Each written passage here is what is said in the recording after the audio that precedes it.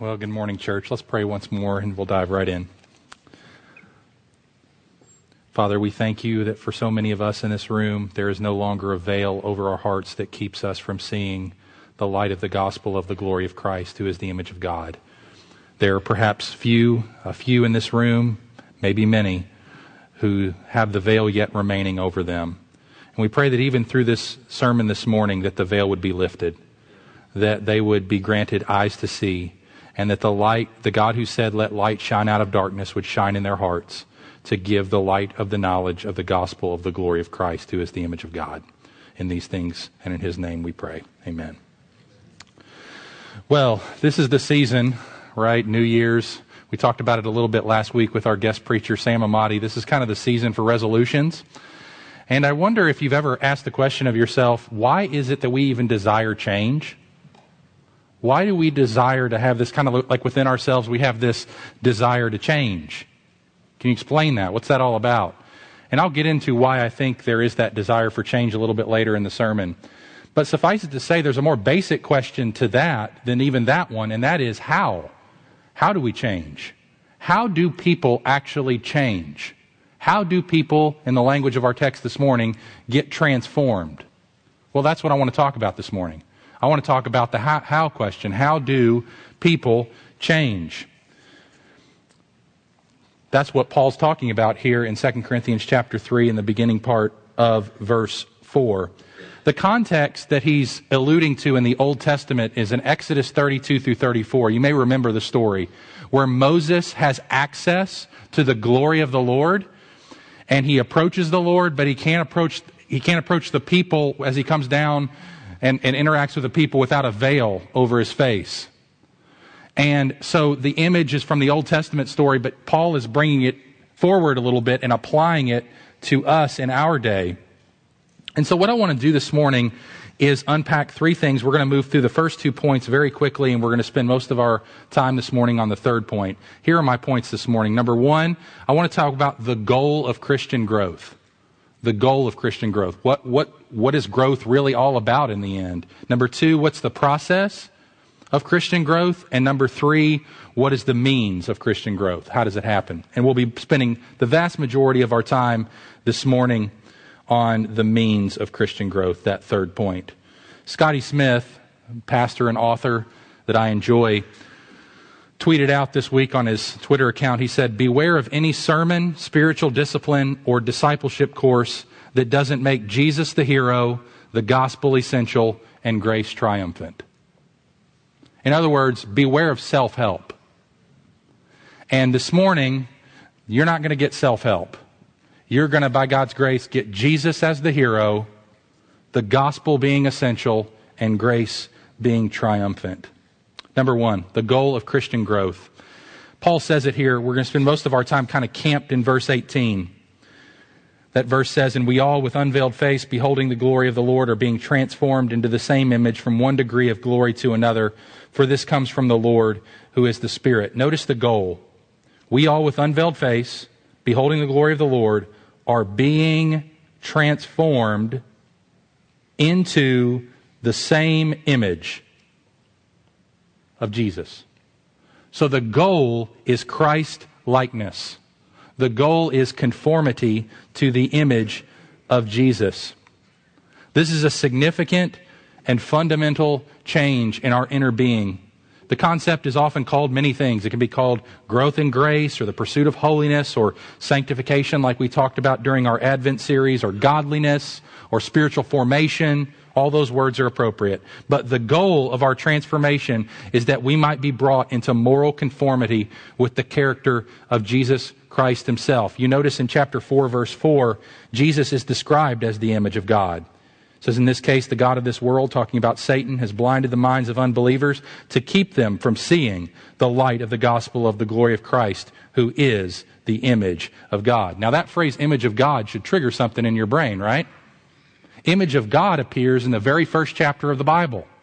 When God speaks creation into existence, and then He makes man in His own image, after His own likeness. This is the definition of what humanity is. Humanity is the image of God. But if we need to be transformed into that image, we must be a broken image. Right? And we see this in Genesis chapter 3 with the fall and Adam and Eve sinning against God. And as a result, the image is marred, it's fractured, it's broken, and it needs to be transformed. And it is transformed through a message about a person, namely Jesus Christ, who is himself the image of God. So what the whole Bible is really all about is the image of God, in one way, getting restored for the glory of God. It starts in Genesis chapter 1 with the image of God, and then Genesis chapter 3, the fall and the brokenness of that image, and then Jesus Christ comes as the true image of God, the one in whom God is most accurately and most fully reflected, and then he rescues us and begins transforming us into that same image. That's the goal. What's the process? How does it happen? Well, Paul says here in 2 Corinthians 3:18, we are being transformed into the same image from one degree of glory to another. It's incremental. It's a process. It's progressive. In other words, it's something that begins when we place our faith in Jesus and repent of sin and begin walking with Jesus, and then it's a process whereby we are progressively changed, freeing us more and more from sinful traits and developing within us over time the virtues of Christ-like character. And it's a process. It takes time. It's one degree of glory to another. It's incremental. It's progressive. It doesn't happen all at once. It's painfully slow at times. So that's the goal of Christian growth, is conformity to the image of Christ. The process is incremental. What is the means? And this is where we're going to spend most of our time this morning. What is the way in which this spiritual growth happens? Notice 2 Corinthians 3:18 again. And we all, with unveiled face, beholding the glory of the Lord, are being transformed. There's the way. So two things have to happen in order for your true humanity to be realized. For you to become a true human. Because to be truly and fully human means to live out the image of God. In case that image of God language is not helpful for you, let me just put it this way, okay? This is what I mean when I talk about image of God. Everybody gets up and looks in the mirror in the morning, right? We assess the damages. We look in the mirror and we're trying to, I need to shave for guys, some ladies too. We need to shave. We need to take care of some stuff. We need to brush our teeth. We need to fix that hair. We need to do something about whatever that is on my face, or, we're assessing the damages.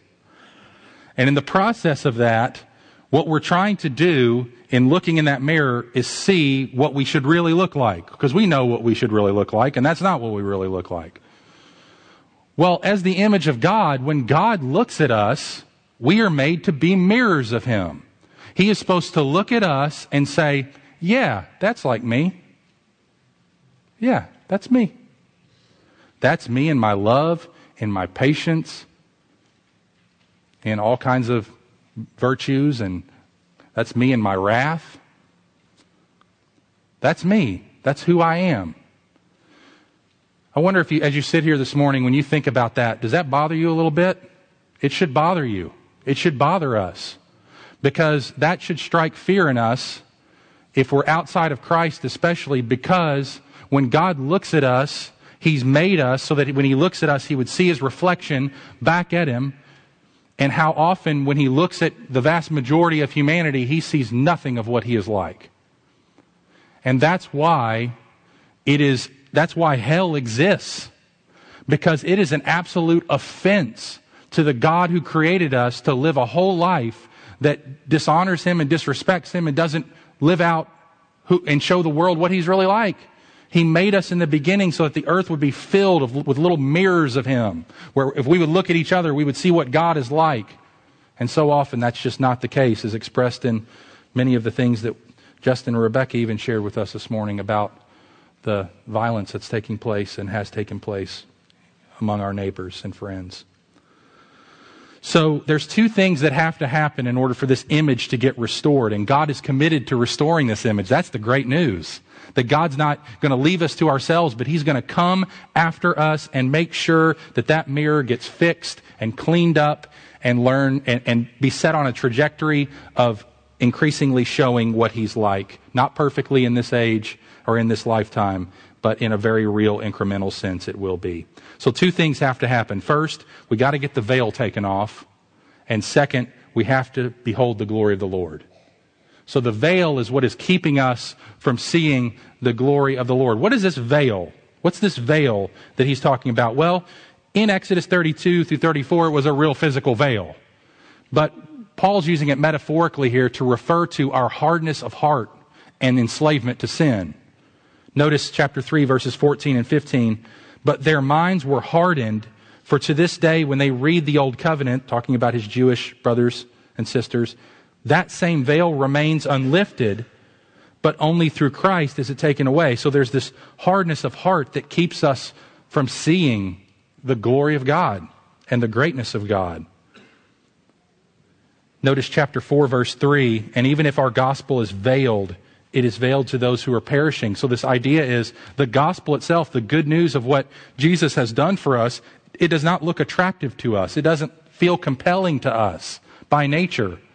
We're hardened. We have a veil over our eyes. We can't see the greatness and the glory of Jesus. In other words, we're under the power of Satan. Verse 4, in their case, that is the case of those who are veiled and perishing, the God of this world has blinded the minds of unbelievers to keep them from seeing the light of the gospel of the glory of Christ, who is the image of God. So what's that all about? That's talking about as an unbeliever, which was the case of all of us at one time in this room. Most of us here this morning have experienced what I'm getting ready to talk about, but there was a time in our life where we were in this category. We were in verse 4. And some of you are there this morning. And you don't even know it. It's not like Satan is manifesting himself in your life with all sorts of oppression and possession and all that stuff. No, his whole goal is just to keep Jesus uninteresting. And to keep following him uncompelling, uninteresting, uncaptivating. Seeing Jesus, yeah, good man, a great moral example, good things about him, like him, but no way am I going to submit to him as Lord and follow him as King and Christ and Savior and give my whole life over to him, take up my cross. No, the power of Satan is manifest in the veiling of the glory of Christ, keeping us from seeing the light of the gospel. And so in order to get us out of this mess, Paul tells us what has to happen.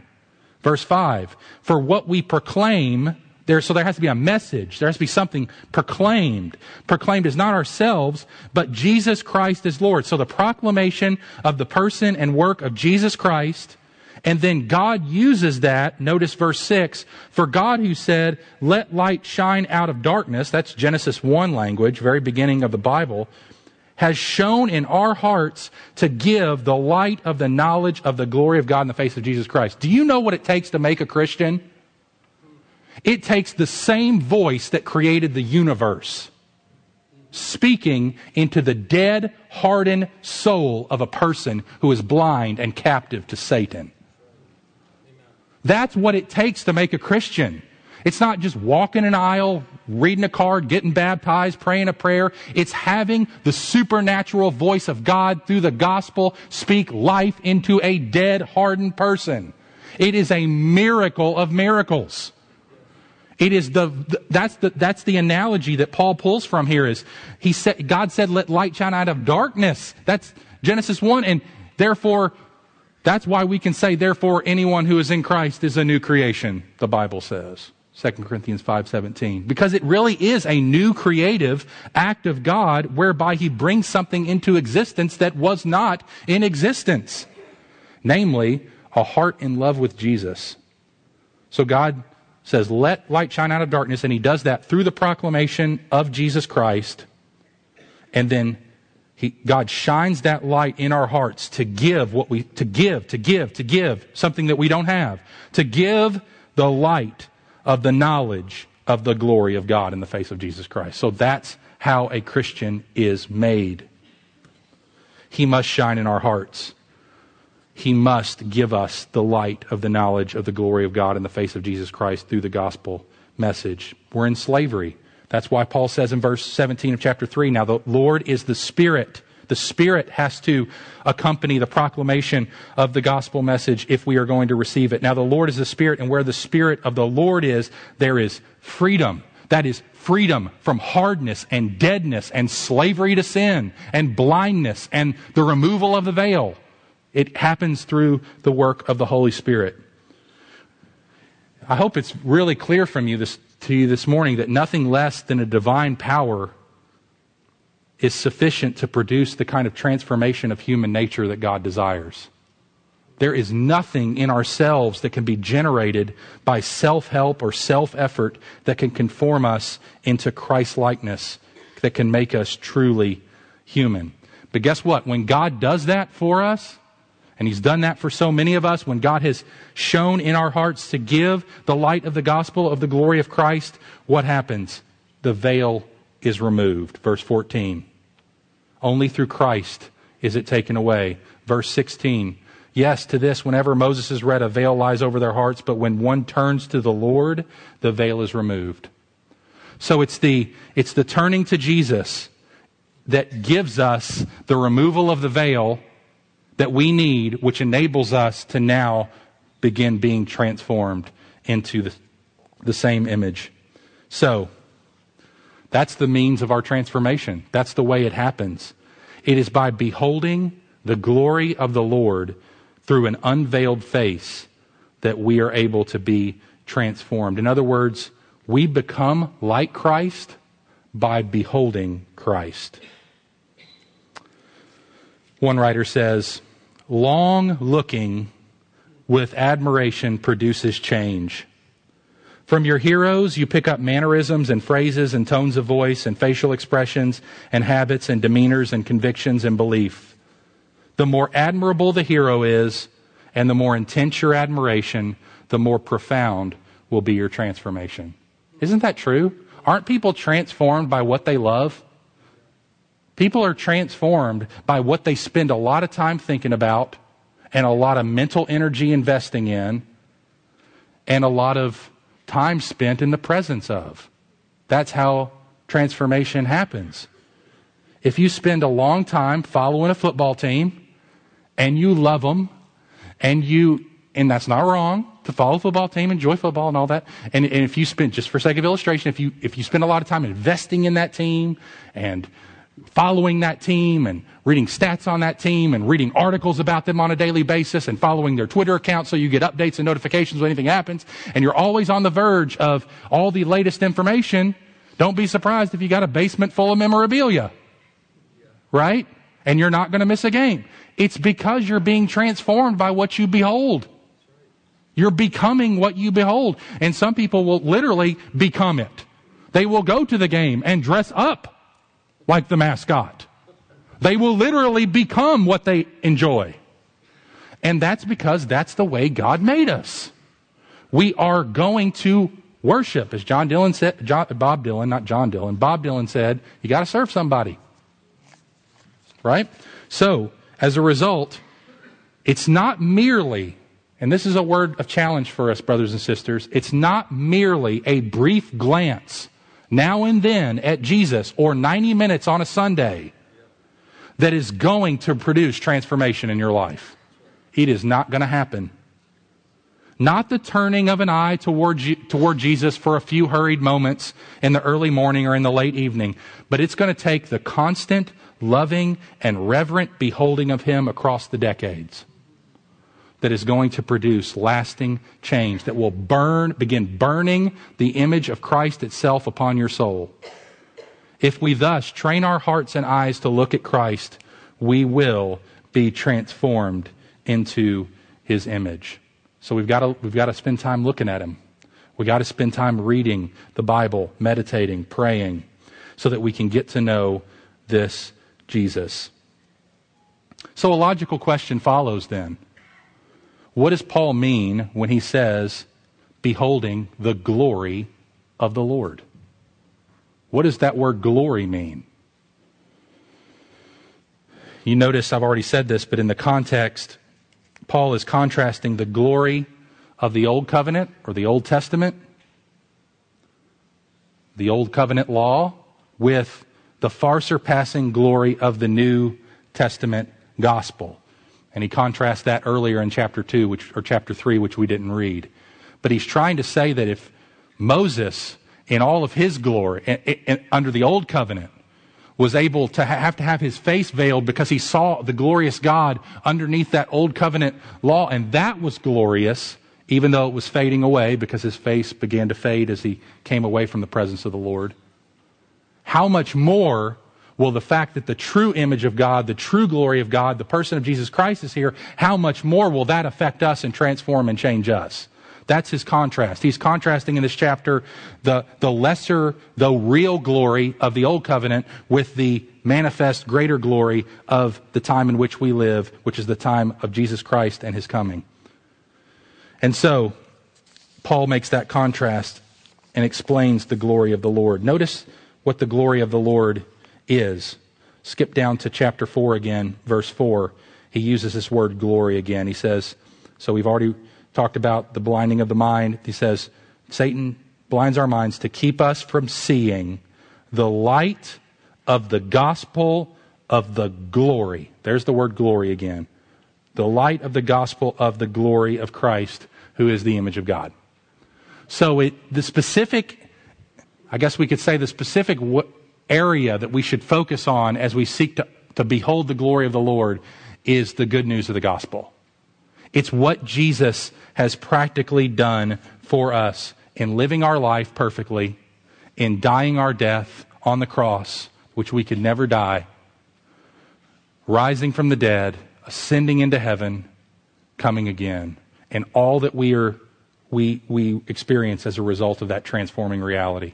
So that message is intended to be what we progressively and intentionally and in a real focused way behold, and as a result, we are transformed.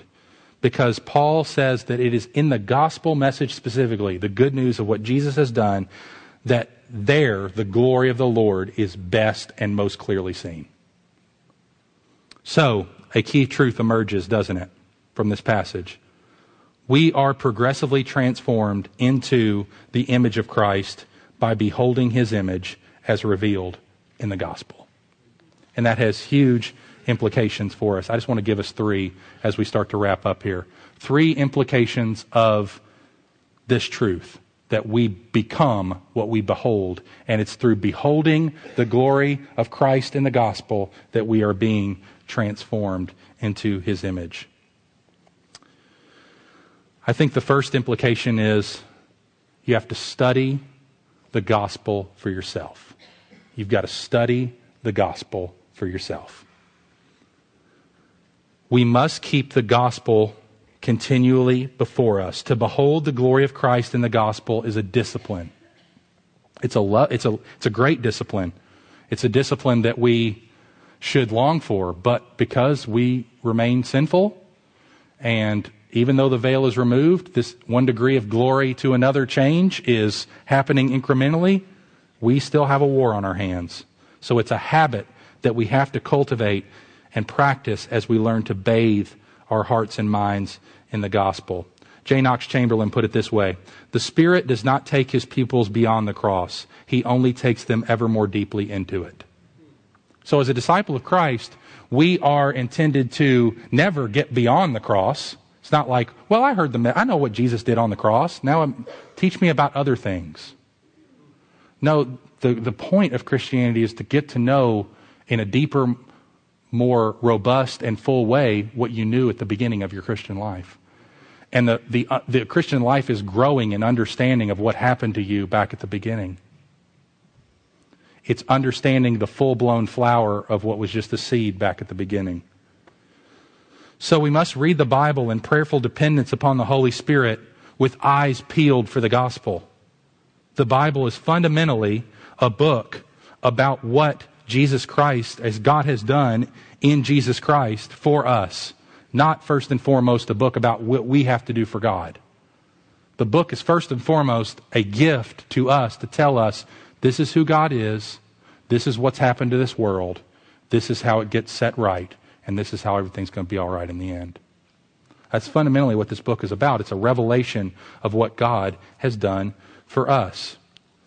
So that means that when we read Scripture, we've got to read Scripture Christocentrically. That is, with our eyes peeled and centered on Jesus Christ. What is this passage teaching me about Jesus? Who He is, what He's done. Let's take one example, David and Goliath. Everybody knows that story, right? How do you read the passage about David and Goliath Christocentrically? How do you read it in such a way that it really is what the Bible intends it to mean, which is to foreshadow the work of the greater David, namely Jesus? So here's how often we can read or hear preached or taught what the story of David and Goliath is all about. Look, the bigger they come, the harder they fall. So if you just go into your battles of your life with faith in the Lord, you might not feel really big in yourself or powerful in yourself, but with God on your side, you can defeat your giants. So in other words, we're put in the position of David, and then we are the hero. But as soon as we ask the question, what does this passage tell me about the glory of the Lord? The glory of Jesus? How is this foreshadowing the work of David's greater son? Then we begin to see the same features of the story in a different light. We're no longer David. Jesus is David. We are those who are fearful Israelites, cowering in fear, begging God to help us. Because we got no way out. We can't do it. We need a substitute. We need someone to step in and fight our battles for us.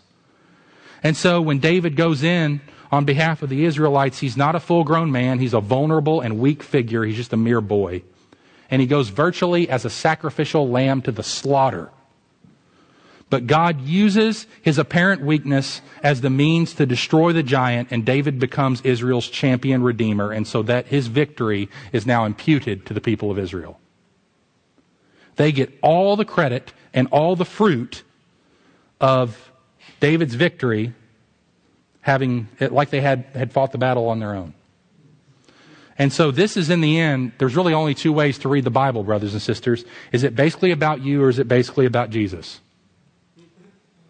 In other words, is it basically about what you have to do, or basically about what Jesus has done? Now, certainly the Bible contains lots of ethical instruction, but that ethical instruction is never, ever, ever divorced from what Jesus has done. And it must be lived that way. Otherwise, it's not Christian. So if I read David and Goliath as basically giving me an example of how to face down my giants and win by faith, then the story's really all about me. I must summon up the faith and the courage to fight the giants in my life. But if I read David and Goliath as basically showing me salvation through Jesus, then the story really becomes all about Him.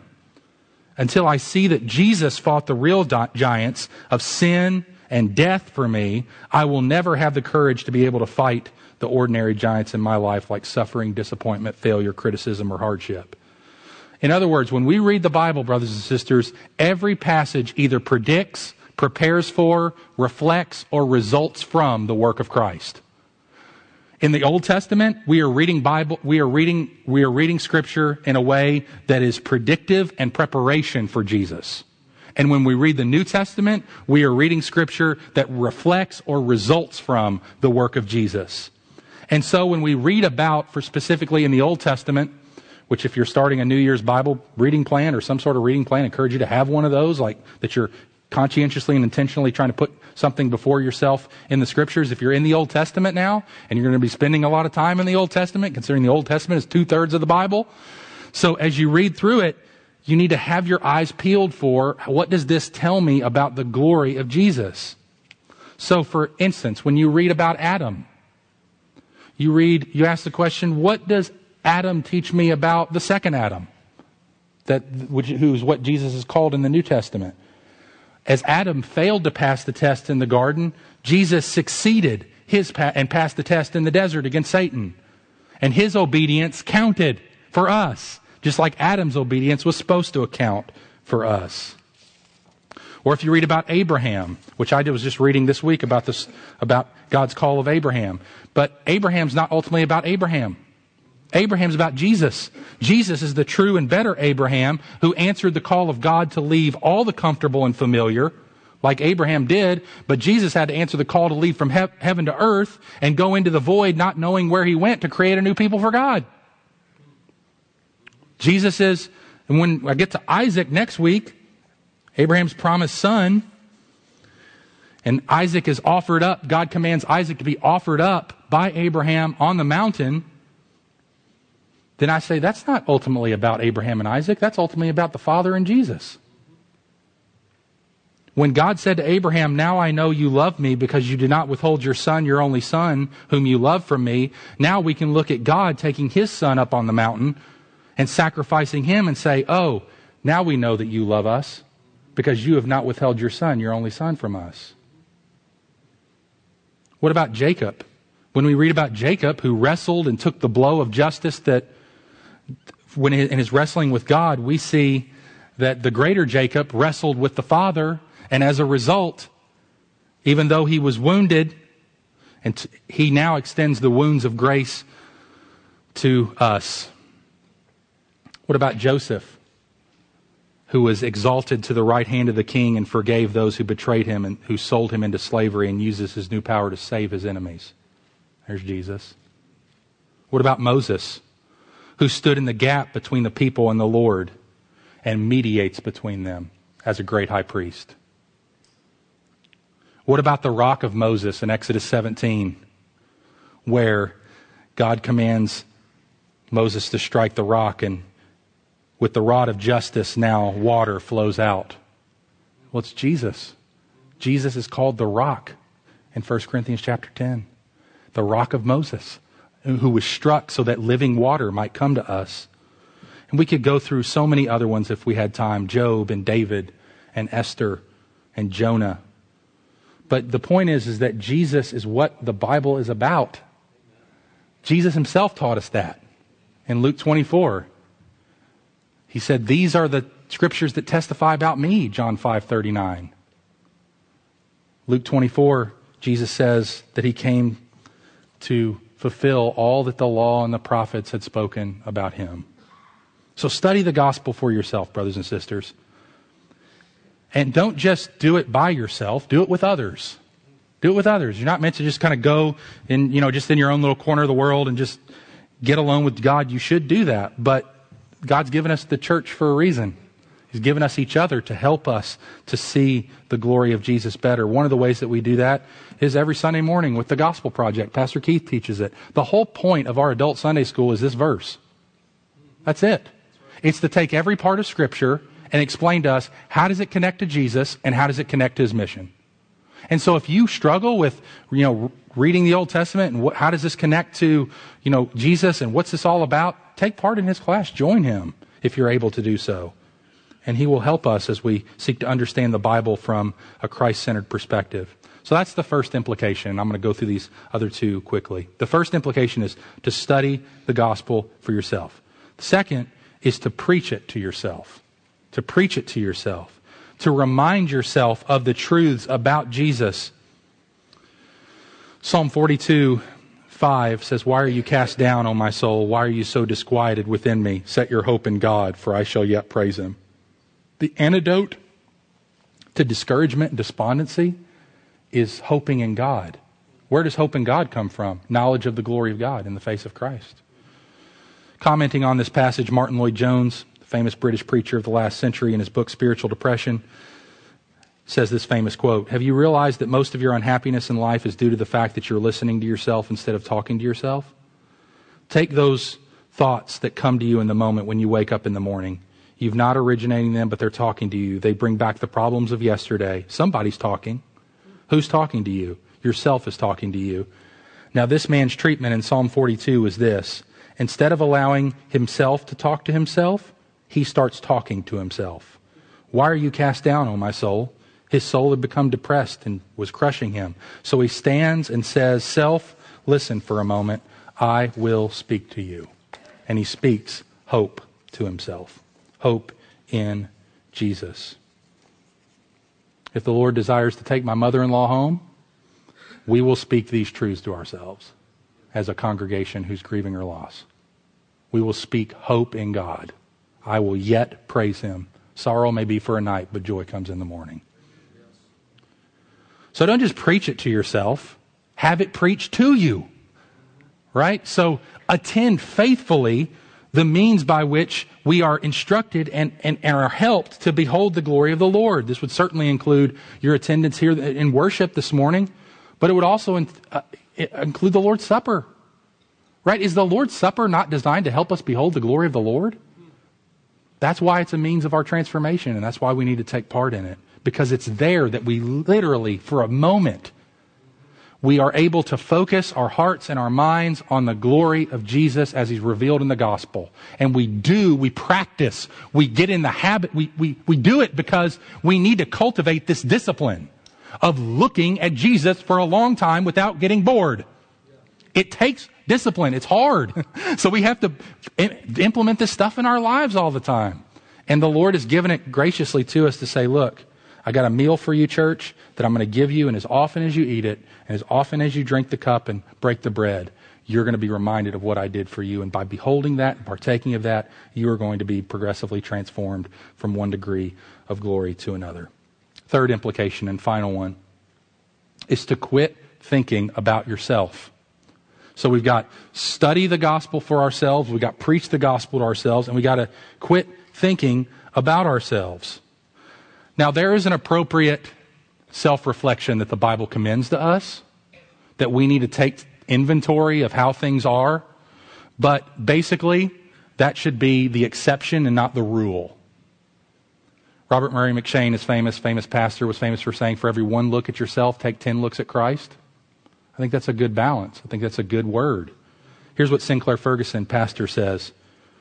The Christians who are most focused on their own spirituality may give the impression of being the most spiritual. But from the New Testament's point of view, those who have almost forgotten about their own spirituality because their focus is so exclusively on their union with Jesus Christ and what he has accomplished are those who are growing and exhibiting fruitfulness.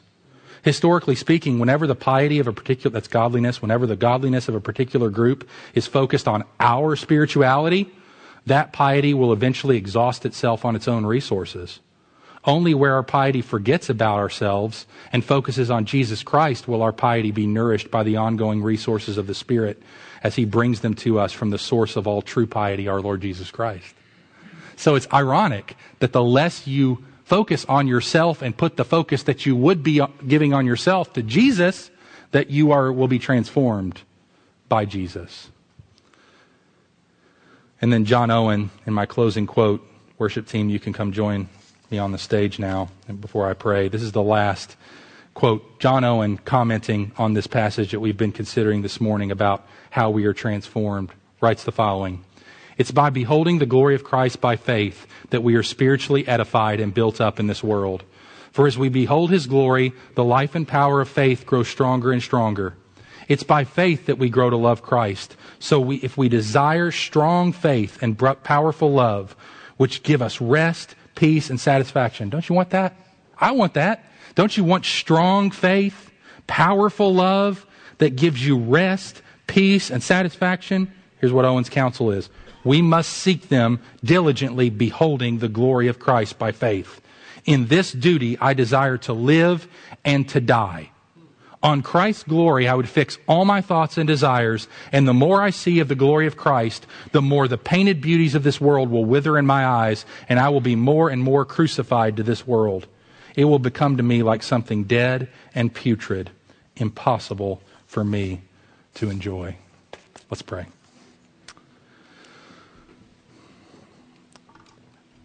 Father, I confess on all of our behalf that we have a long way to go in this. But we thank you that you are gracious to us and that the transformation that you bring about in our lives is over a period of time. And that it is as we continually, repentantly, believingly turn our distracted hearts and our fickle hope and our wayward eyes to you again and again, that you begin burning the image of Jesus on our souls. We thank you that one day, in the twinkling of an eye, at the last trumpet, those who have been called and believe in Christ will be transformed completely because we will see you as you are. And having seen you, we will be transformed truly into that image. We thank you that even though in this life we see through a mirror dimly, that one day we will see face to face. And we long for that day, and we pray that you would come soon and come quickly, Lord Jesus. Help us now as we turn to worship once more, as we wrap up this gathering together. Help us to behold you, and even in some small way, transform us even now. We pray in Jesus' name. Amen.